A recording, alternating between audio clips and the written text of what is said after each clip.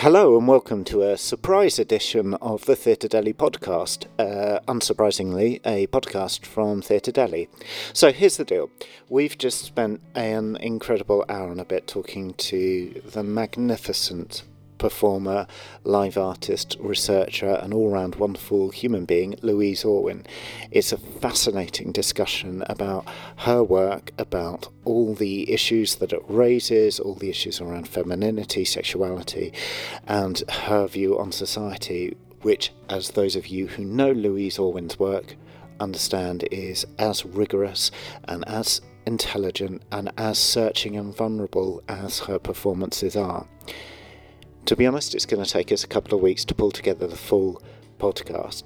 But as Louise's show, A Girl and a Gun, is being staged this week at the Vaults Festival, we just wanted to give you a quick snippet of the interview, just so you have a glimpse behind the curtain about some of the issues around violence, femininity and feminism that provoked Louise to create her work.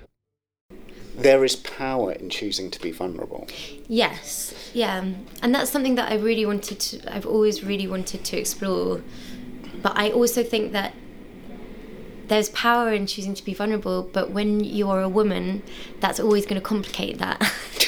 It just is. It is, like, because like when you're a woman, you're constantly dealing with not just yourself and your own boundaries, but your representation of yourself as well. Yep. And how that interferes with society or the people around you or how you feel about yourself. Like, it's almost like you're always dealing with yourself and a cipher of yourself.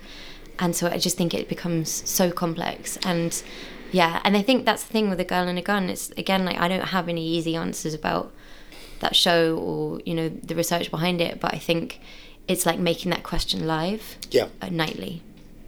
And it really is live. Mm-hmm. And it's uncomfortable on every level, I think.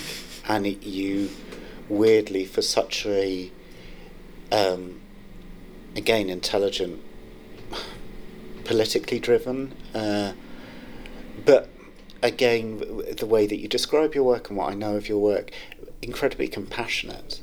You know, when you look back at the way you describe Pretty Ugly, there's a huge amount of compassion for those girls that you were representing or kind of sharing an experience with. Yeah. And you do see, I felt for the male performer that I saw.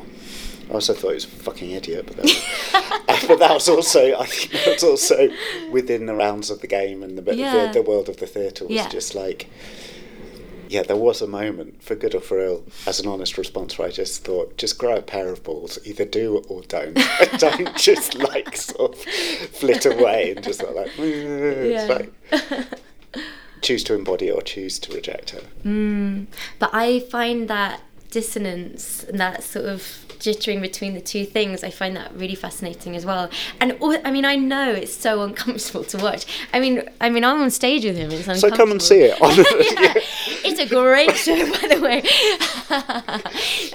But yeah, I think for me, it's those moments of discomfort that make the show its livest. As live as it possibly can be, because that's the thing where you have to decide whether you're seeing him as a sign or a human being, like a role or a human, and he has to decide whether he's doing that as well, which one he's going to choose. And I think that sort of constant flittering between what is real and what is presented is something that's not just fascinating within the realms of theatre, but also outside that as well, because we live in a world of representations.